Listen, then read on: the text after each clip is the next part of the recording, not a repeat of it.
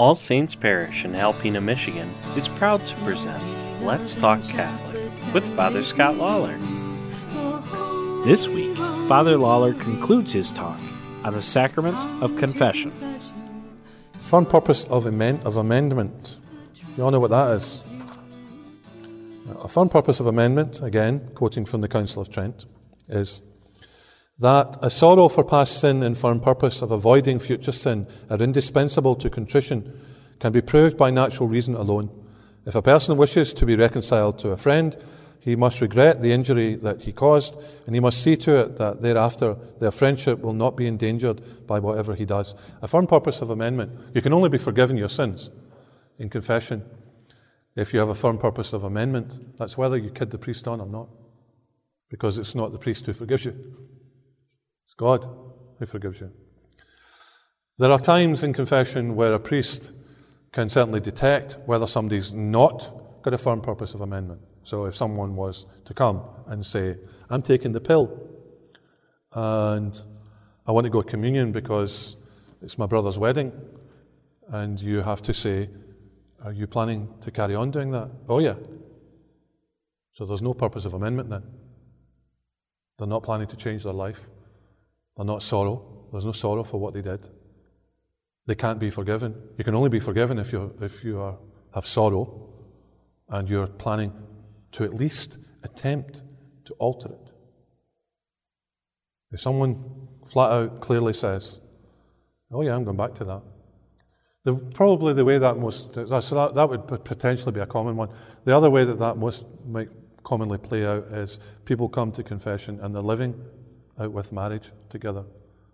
I remember one of my professors telling me he used to do summer placements in Washington State, somewhere there.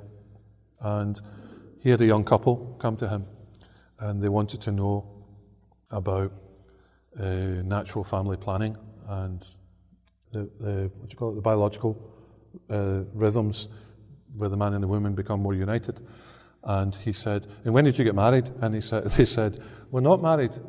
We don't want to do anything contrary to the church. What? So if somebody came to you and that was what they were telling you in confession, you would need to be saying to them, okay, there's a whole conversation we need to have. And if they're saying, no, that's what we're going to do, we don't care what you're going to do, then you cannot, because it doesn't matter what I say.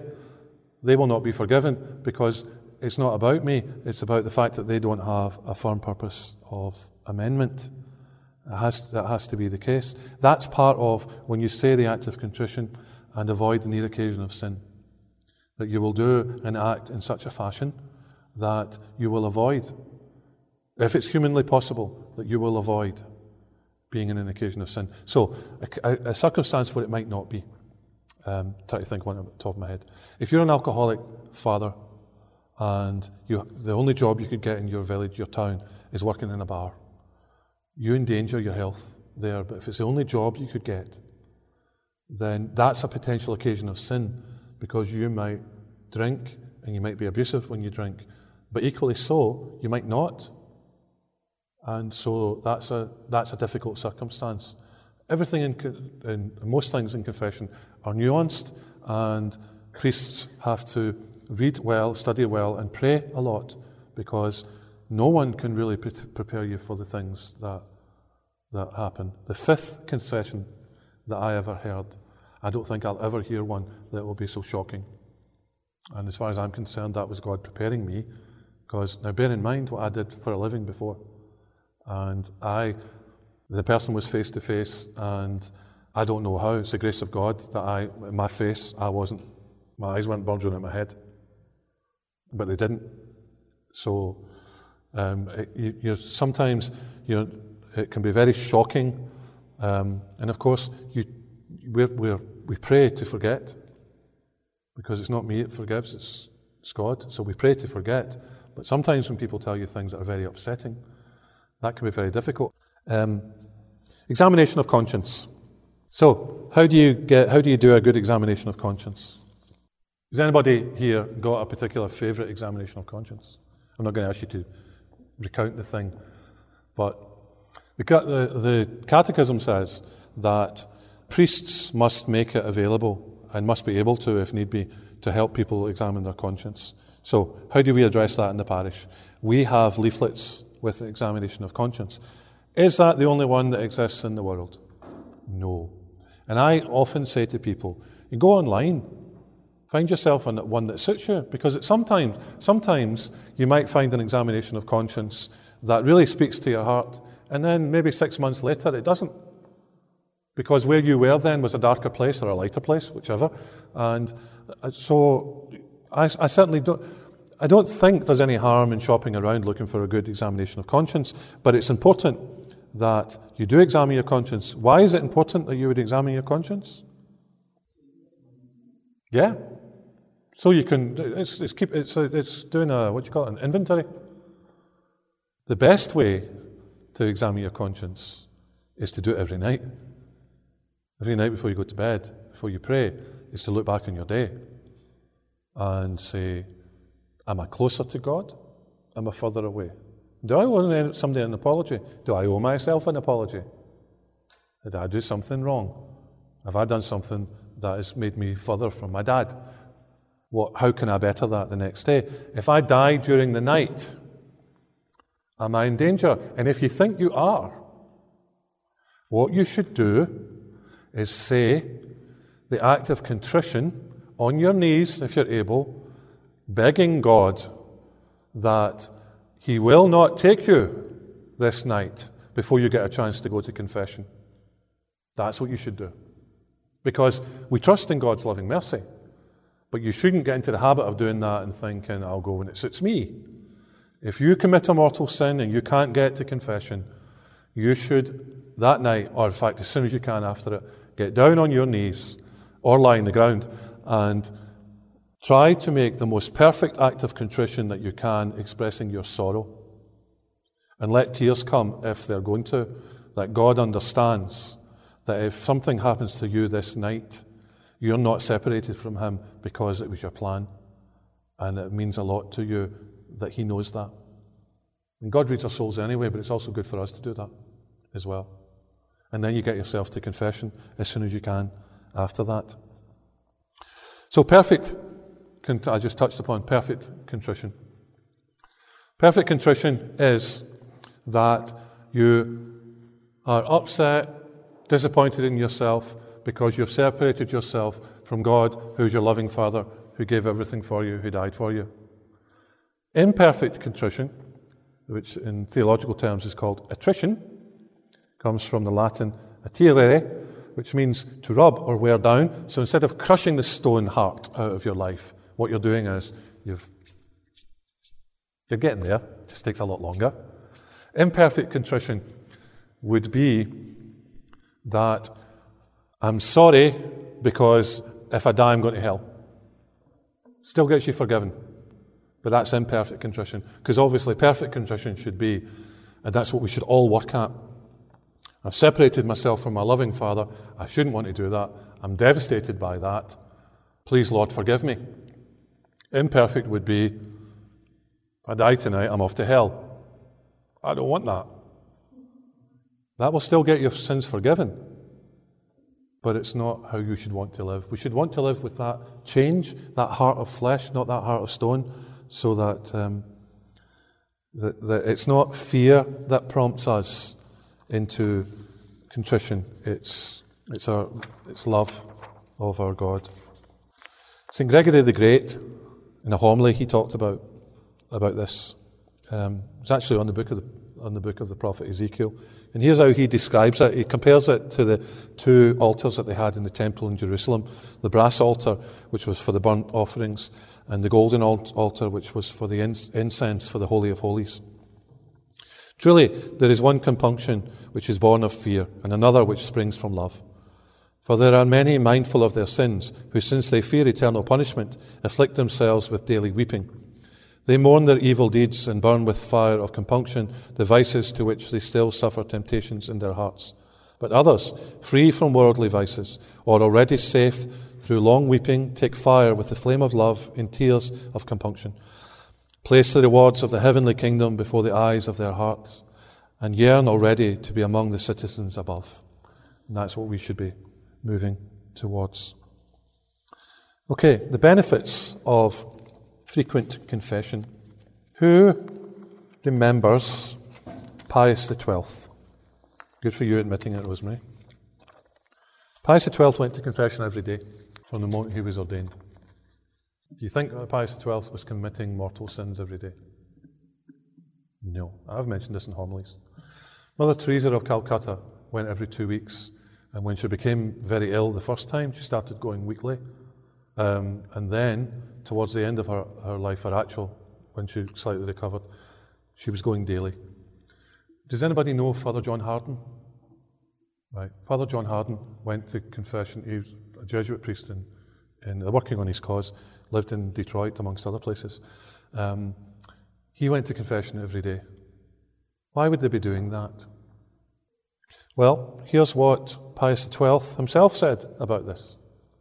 Pius XII, in his encyclical Mystici Corporis Christi in 1949, wrote this: "As you well know, venerable brethren, it is true that venial sins may be expiated in many ways that are to be highly commended, but to ensure more rapid progress day by day in the path of virtue, we will that the pious practice of frequent confession, which was introduced into the Church by the inspiration of the Holy Spirit, should be earnestly advocated.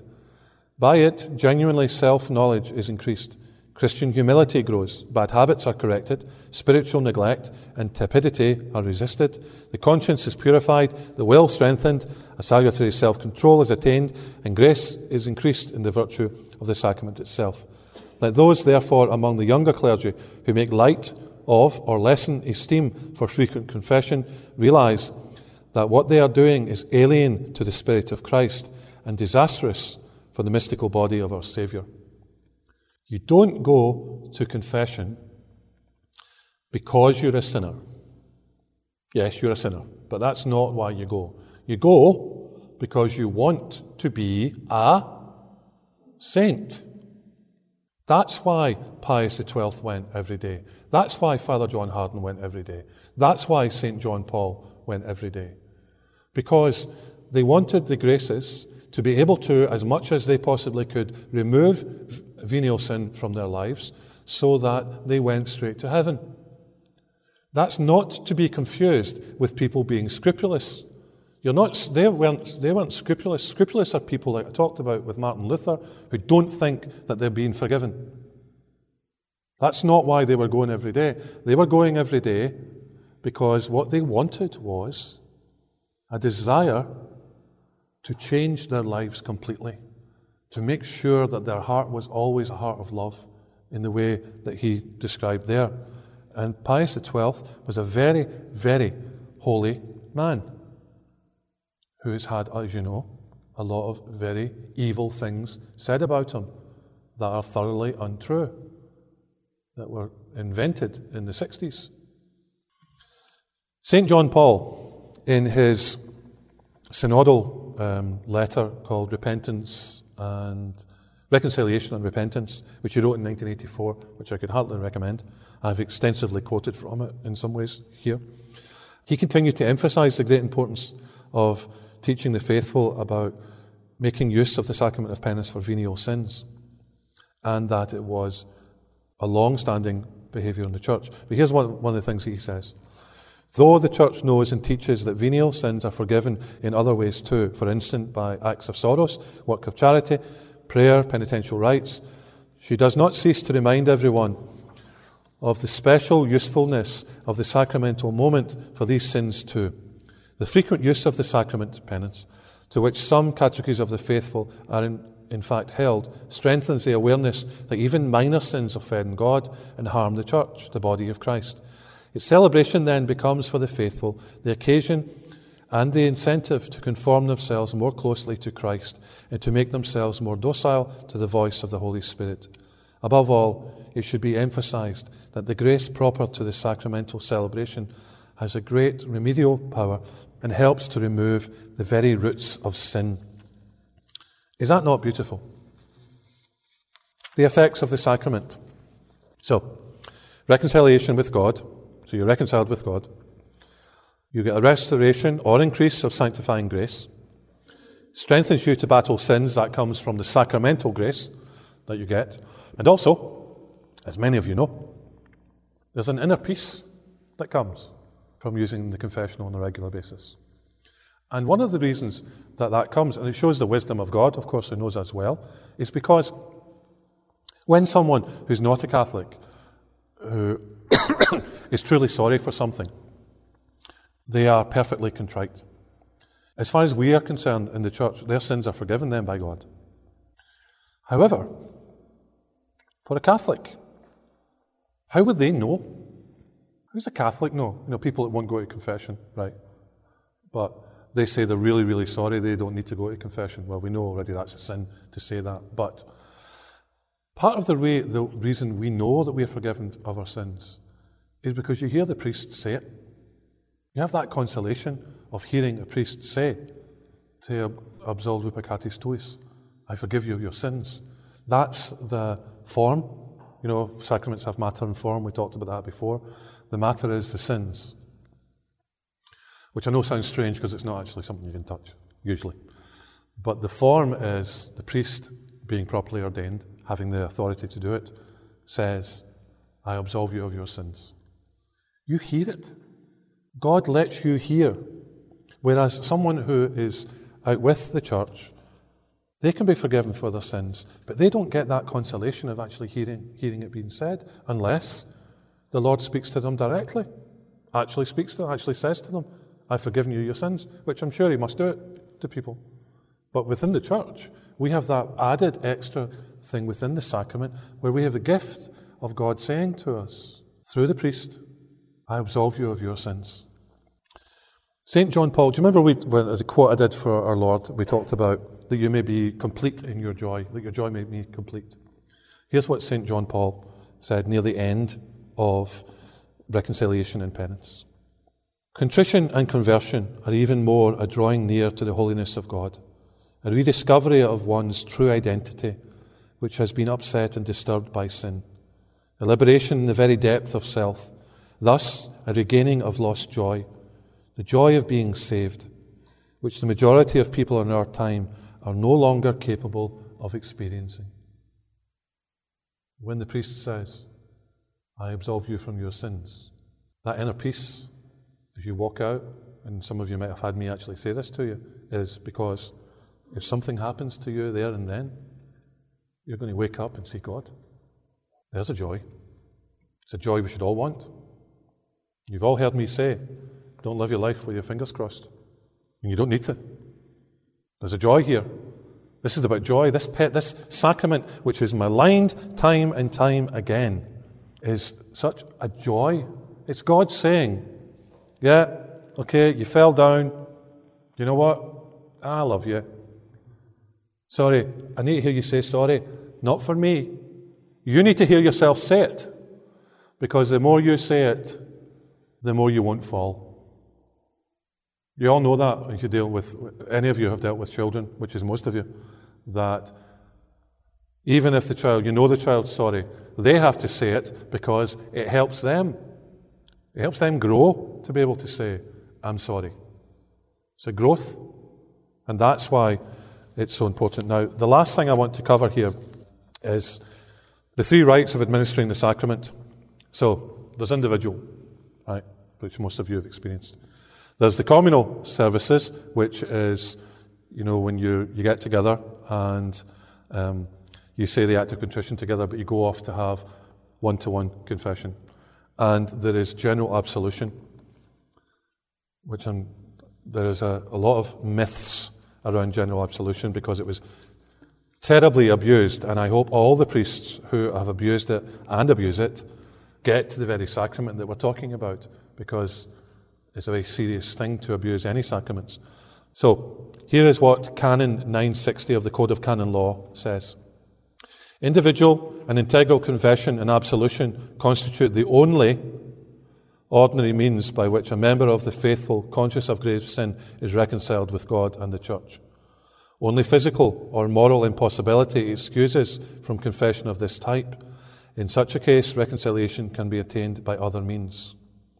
There are only 2 circumstances under which general absolution can be used. One is the imminent danger of death, and there's not enough time for a priest to hear the individual confessions. So, if a bomb goes off here, or we hear something that sounds like a plane, a large plane, coming in towards us in this building, I can say, who's sorry for their sins? And you either shout yes or you put your hand up, and I can say, ego te absolvo peccatis tuis, or vos, because it's plural. And you all have your sins forgiven. Right? Could be in a plane, priest in a plane, plane's going down. Is everybody here sorry for their sins? Yes. I absolve you of your sins in the name of the Father, Son, and Holy Spirit. Amen. We'll all have our sins forgiven. The only other circumstance that it's legitimate is, say I'm a priest in Texas, which is bigger than Europe, right? And there's some parish somewhere that only sees a priest once every 6 weeks. But it has seasonal workers, a lot of Spanish seasonal workers, a lot of Spanish speakers. I don't have time, perhaps, to hear their confessions because of the conditions and things like that. I can then do the same thing. I can do a general absolution for them. That's the only two circumstances. And in regard to the first one, if we hear a plane coming or something like that, and I say, is everybody sorry for their sins? If the plane doesn't hit, you then have to get to individual confession as soon as possible thereafter. Now, most of you know, I would suspect, that there was a time in this diocese where there were plenty of parishes that were having general absolution. That was a liturgical abuse, and those people didn't have their sins forgiven because it didn't meet the requirements, even if the bishop said it did. He doesn't have the authority. He can't change canon law. Canon law itself says that the only person that canon law doesn't apply to is the Supreme Pontiff. So anybody who tells you that they go to somewhere that's got general absolution, you have a duty out of kindness and charity to say to them, no, your sins are not being forgiven. You have to go individually with the priest, apart from in very specific circumstances. And in that one I was talking about, as an example, Texas, the priest doesn't decide that. He has to ask the bishop, is this a circumstance where I can apply this canon? He doesn't. He doesn't get there and think, well, there's 42 people here for confession, and I need to go out and get a pizza, and so in that case I'm going to do general absolution. He doesn't get to do that. He misses his pizza then. That's just sad, and that's how it is. And that's the reality of it. Okay? So I don't think, I'll save you the time because I know that was very long. My plan was that I would do this and the sacrament of anointing together because I thought it'd be quite quick. What a fool am I? Father Joe was telling me that he was listening to the radio. Was it today? Yeah, he happened to catch a little bit on the radio where somebody was phoning up and they were speaking so highly about their parish because the parish had 2 hours of confession a week.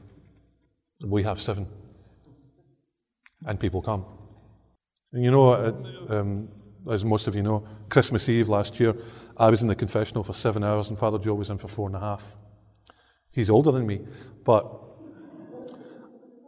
I phoned one of my friends because it brought us a great deal of joy. It tells us how special all of you are, but it brought us a great deal of joy. But I phoned one of my friends and he said to me, well, that's really wonderful, Scott. That's only 2/5 of what the Curé of Ars, Jean-Marie Vianney, did per day. Now, we were exhausted, we were dehydrated, we had a lot of confessions during Advent. But it brings you a joy to know that people want to be reconciled with God, to know that people want to get to heaven as much as you want them to get to heaven. That alone is what many priests are depriving themselves of by the fact that they're not willing to sit and hear confessions. Because it shouldn't be that this parish is a jewel in the crown when it comes to certain things. It should be every parish should be competing with how many people do they have lining up for confession. That you can go somewhere and they'll say, yeah, we have 20 people almost every hour for confessions, and you can say, we have 25. Because there's a joy there, because that's people building up I mean, we're all part of the body of Christ, and it's a really beautiful thing. And many of you might know this. I was very emotional. I never thought, ever thought, I'd be a priest in a parish and be able to say to anybody that there were people lined up the length of the church to go to confessions. I never thought I'd live to see that. That is a fantastic thing. It's really fantastic. Because even if people did it, because, as one man said to me, I got in my car, Father, after you preached one Sunday, I sat in the car and I said to my family, he's got 6 kids, I think, he said to the family, well, I don't know about you lot, but Father Scott put the fear of God into me, so we're all off to confession next week. That's imperfect contrition. Does that get your sins forgiven you? Absolutely. Because if you go to confession, the more you go, the more you will begin to find perfect contrition. The more you begin to see the love. And as St. Alphonsus, and I'll leave you with this, then we can pray. As St. Alphonsus of Liguori said, you must be a lion for a priest. You must be a lion in the pulpit and a shepherd in the box. But sometimes you have to frighten people to get them in there to realize how much God loves them.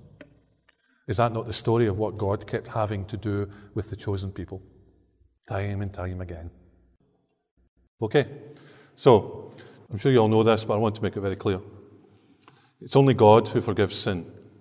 It's not the priest who forgives sin. The priest is used by Jesus as his mediator, but it's him that forgives sins, which means, of course, if you lie to a priest in confession, it makes no difference what the priest says, because it's God that forgives your sins.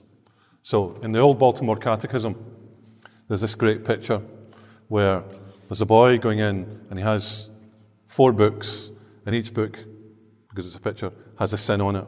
So one is lies, stealing, not saying his prayers, or something else. And he goes into the confessional, and when he goes into the confessional, he puts one of them behind his back.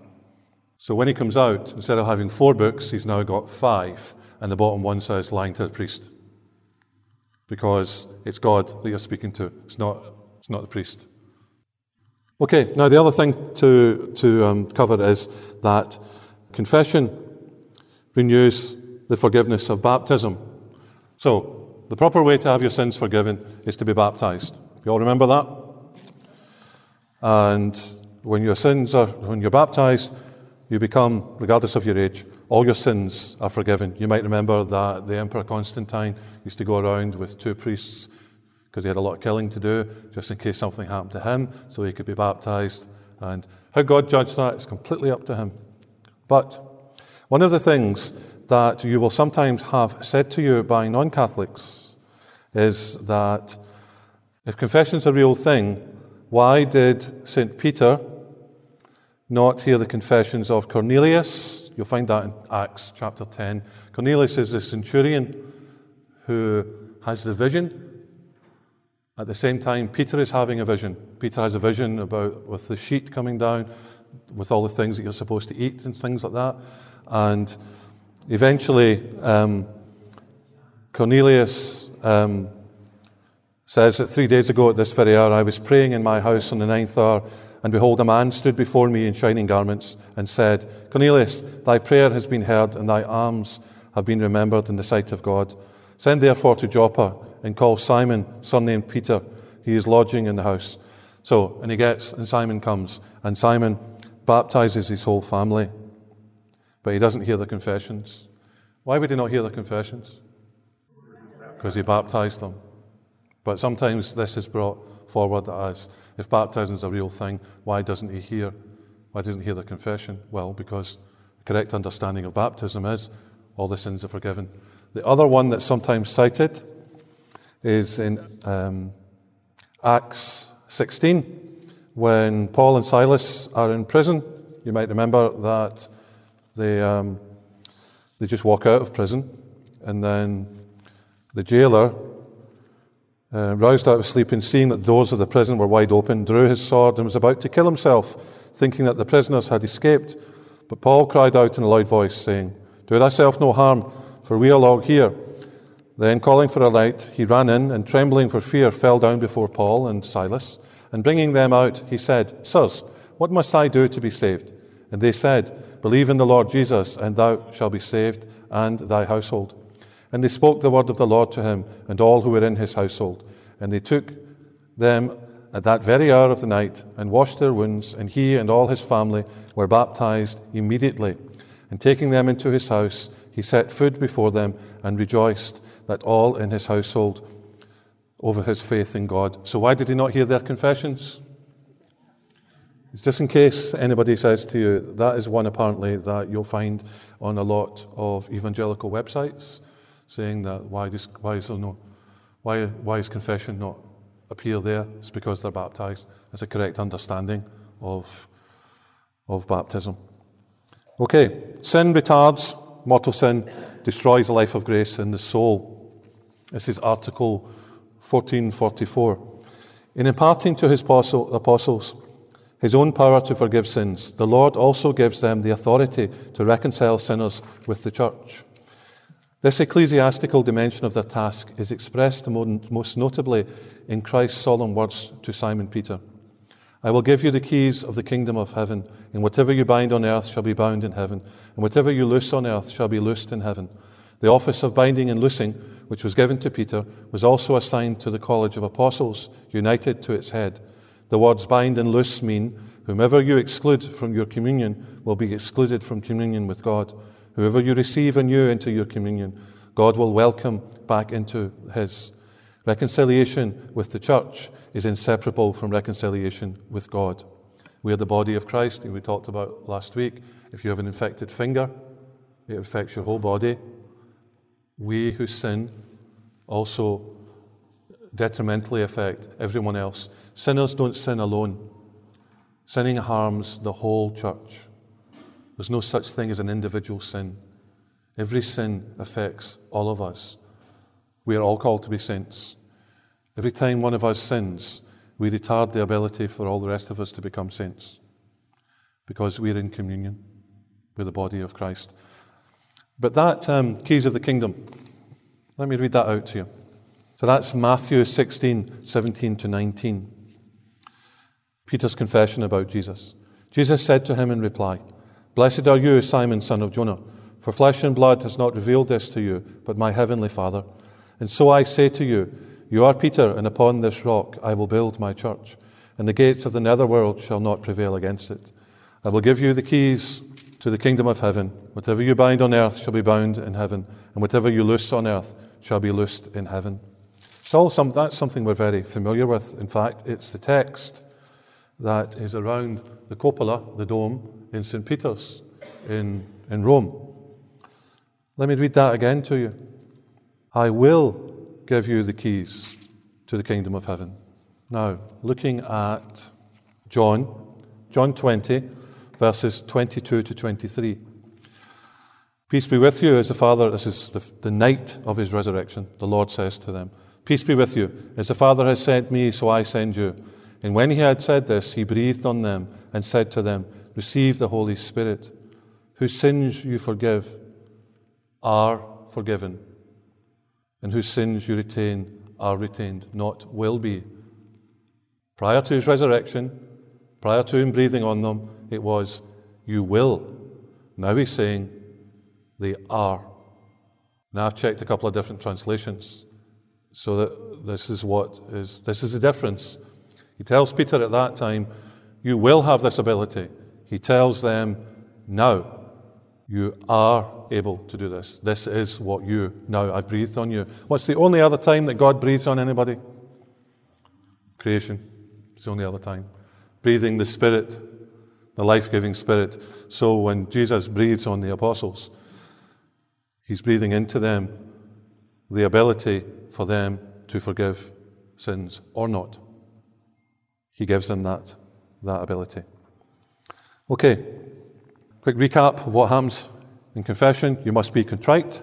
You must confess your sins to a priest. Is it possible to go straight to God? It is. Why don't we do that?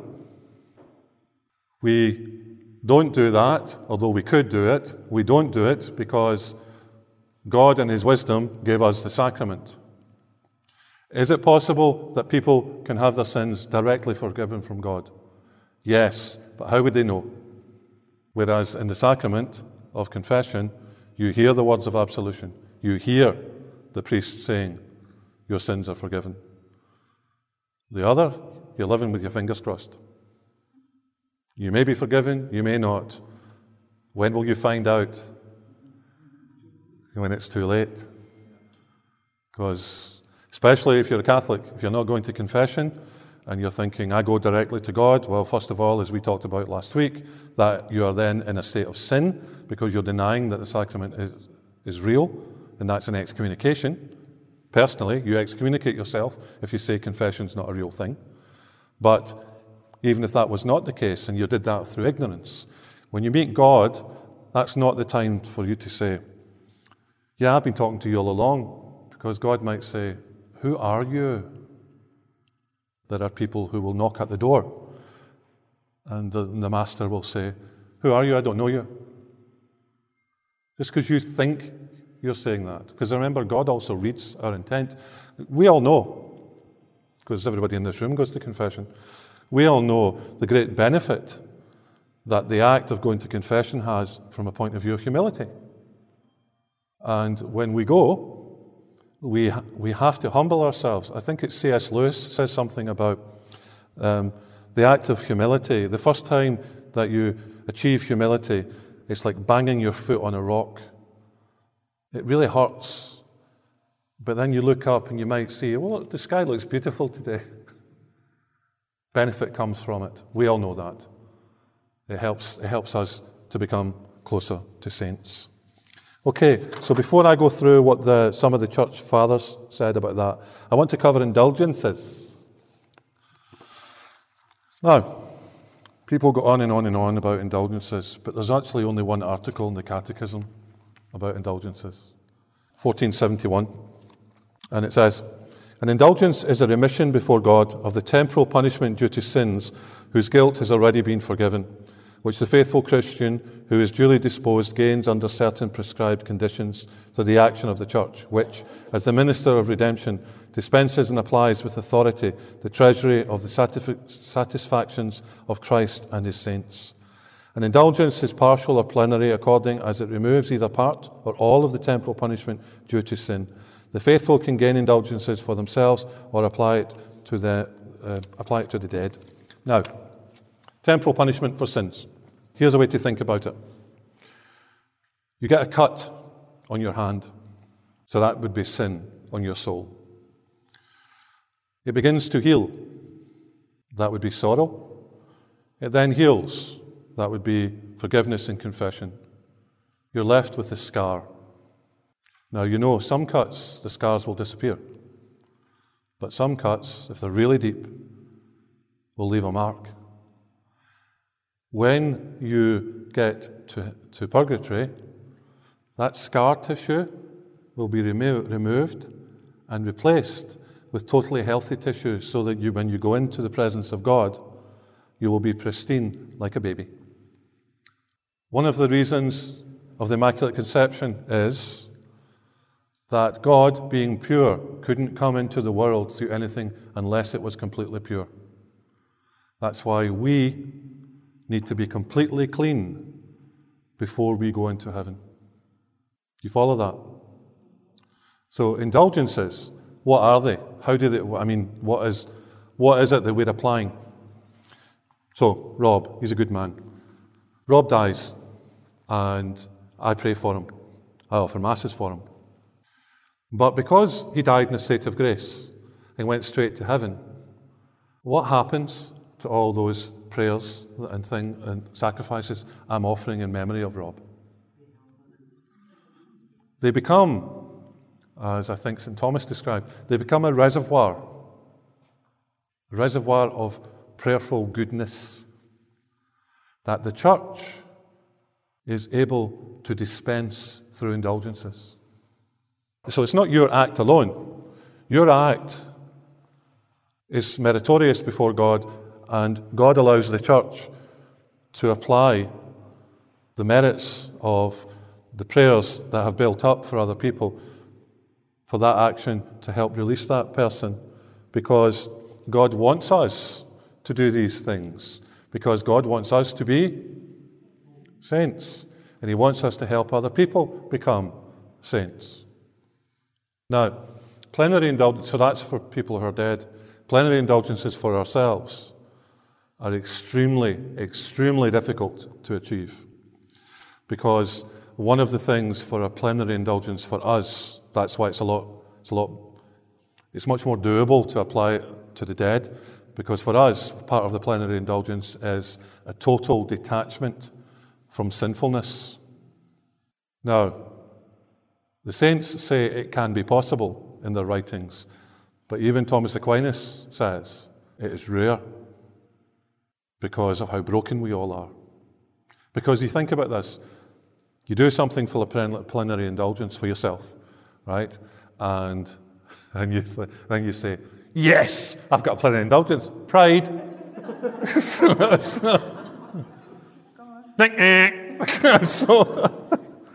the danger. That's the difficulty with that. Partial indulgences involve doing the things that are required. A plenary indulgence for yourself is very difficult to achieve.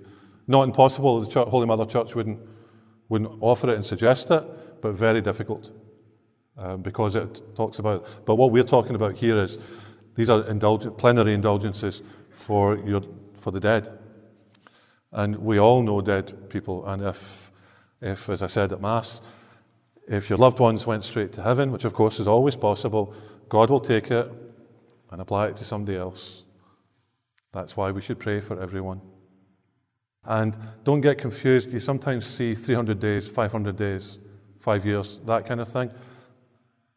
That is only because people were desperate for there to be some kind of quantity to the magnitude of the thing. So, for example, 2 Hail Marys might get... the prayer, actually, here's a better one. The prayer that we say to the Holy Spirit that we used to do here in the golf classes before reading the Bible, that prayer, if you say that prayer before reading the Bible every day, there's a 20-year indulgence.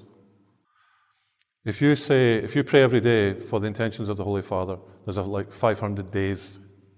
Okay, now the reason for that is it's only quantifying from the point of view of the magnitude of what you're going to achieve. So if you walk from here to the shrine in Wisconsin, there'll be a bigger indulgence in the past. So if you walked from Canterbury in England to Santiago de Compostela in Spain, there were huge amounts of indulgences with that. There wasn't the same amount of indulgences if you sent a postcard. Okay? So it's a wonderful thing. Aren't we very blessed? Isn't it? In fact, one of my professors at the end of one of his courses, he used to write on the board, "Aren't we lucky the faith we have is so much worth dying for?" Anyway, okay, so now to wind this up. You might be thinking, what is the connection between Jairus' daughter, the widow of Nain, and the raising of Lazarus? Oh, dear, dear, dear. The clue would be dead coming back to life. So, Jairus' daughter, which is Luke 8:40 to 56. Jairus sends a message. He's an official at the synagogue that his daughter is very ill. Jesus is in the crowd. People tell him. Then the lady with the hemorrhage touches him and gets cured. So the Lord looks around and he talks to her a while. And then, while he was speaking, someone from the synagogue's official house arrived and said, "Your daughter is dead. Do not trouble the teacher any longer." On hearing this, Jesus answered, "Do not be afraid. Just have faith and she will be saved." Then he goes to the house. He takes Peter and John. And if you remember, he says, "Child, arise." And she gets up. The widow of Nain is her son. Remember the incident? It's a funeral procession. They're outside the town. They're going to the cemetery. Jesus bumps into them, and he says, and he realizes this, by being called the widow, that means she's got nothing left. She has to live on charity. Her last hope of having someone care for her was her son, who's lying dead. And Jesus says to him, says to the son, "Get up." Not with that same tone, probably. "Get up, you're lazy, you're not dead." No, Jesus says, "Get up," and he gets up. The raising of Lazarus. How long was Lazarus in the tomb? Yeah, do you know why? Why he was in 4 days? Do you know why? Do you know, has it ever been explained to you why it was 4 days in particular that we were? You weren't really dead under Jewish law until you were dead 4 days. Then you were really dead. Do you remember what his sister says to our Lord? When the Lord says, "Roll the stone away." She says there's going to be a stench. Okay. St. Augustine has a meditation to do with sin using these three. Jairus' daughter is raised from the dead in her own bedroom. So although she has given in to death, the death is a private death, so that would be venial sins, sins that happen within your own world that are not going to separate you from God. They're not taking you from your home, but they're endangering you. The widow of Nain's son is outside the town. His death, according to St. Augustine, can be seen as an illustration of when sin begins to separate you from your people, the people of God. And then Lazarus is well dead and stinky. Mortal sin mires you, drags you down, and the only person who can bring you back is Jesus. Venial sin, because you're not separated from your proper home. Beginning to experience mortal sin because you're separated from your home, and then mired in mortal sin because you're cut off, and the only salvation is if God can stretch through and speak to your heart and bring you back. Prodigal son, also from St. Augustine. St. Augustine talks about the prodigal son being a good image when it comes to thinking about how Jesus interacts with us during confession. So, the Jew traveling from Jerusalem to Jericho is us. We're a pilgrim people journeying in a dangerous world towards our heavenly reward. The brigands that we fall foul of are our own evil desires, which lie in ambush all around us in our lives and batter our souls, sometimes wound us, sometimes leave us almost dead because of giving in to them. And the Good Samaritan is our Lord, who responds to the disaster of sin in which we often find ourselves. He binds up our injured soul through the sacrament of reconciliation. He washes us with oil and water. He tends to our wounds. Also, St. Augustine sees that the putting of the assaulted man onto the donkey, sees the donkey within the church as continuing the journey with Christ's help, with his graces, to get you to your destination, which is, of course, heaven. And the Jew is entrusted to the innkeeper, just as the souls of all the faithful are entrusted to the priests of the church. To assist them, the Samaritan, our Lord, gives the innkeeper sufficient money, sufficient ability to help the priests, the innkeeper, carry on helping to heal the Jew, and promises to return and make good any debt. One of the good things about this image, is why I'm sharing it with you, is this is an image where sometimes we think about confession as a pit stop, There's a time out. Oh, I'm a bit mired. I'll get okay, and then I'll just carry on. What we should always be thinking of is confession is part of a ladder helping us get to heaven. Or the donkey in which our Lord meets us, puts us on the donkey, grace-filled life, the grace of the church, the liturgical actions of the church, and sends us on our destination.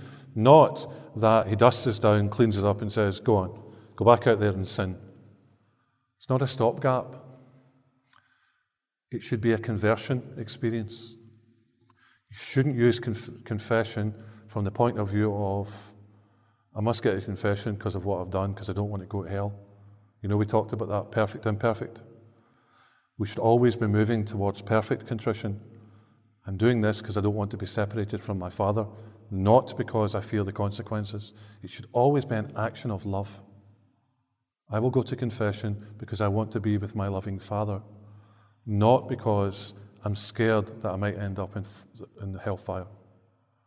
That's why you have to be careful when people come back and they're confessing the same sin time and time again, because where is the conversion? Where is the purpose of amendment? Where is the growth? Where is the access to the graces? I'm sure that makes sense to everybody. Okay, then, so to wind this all up, some quotes from the early church fathers.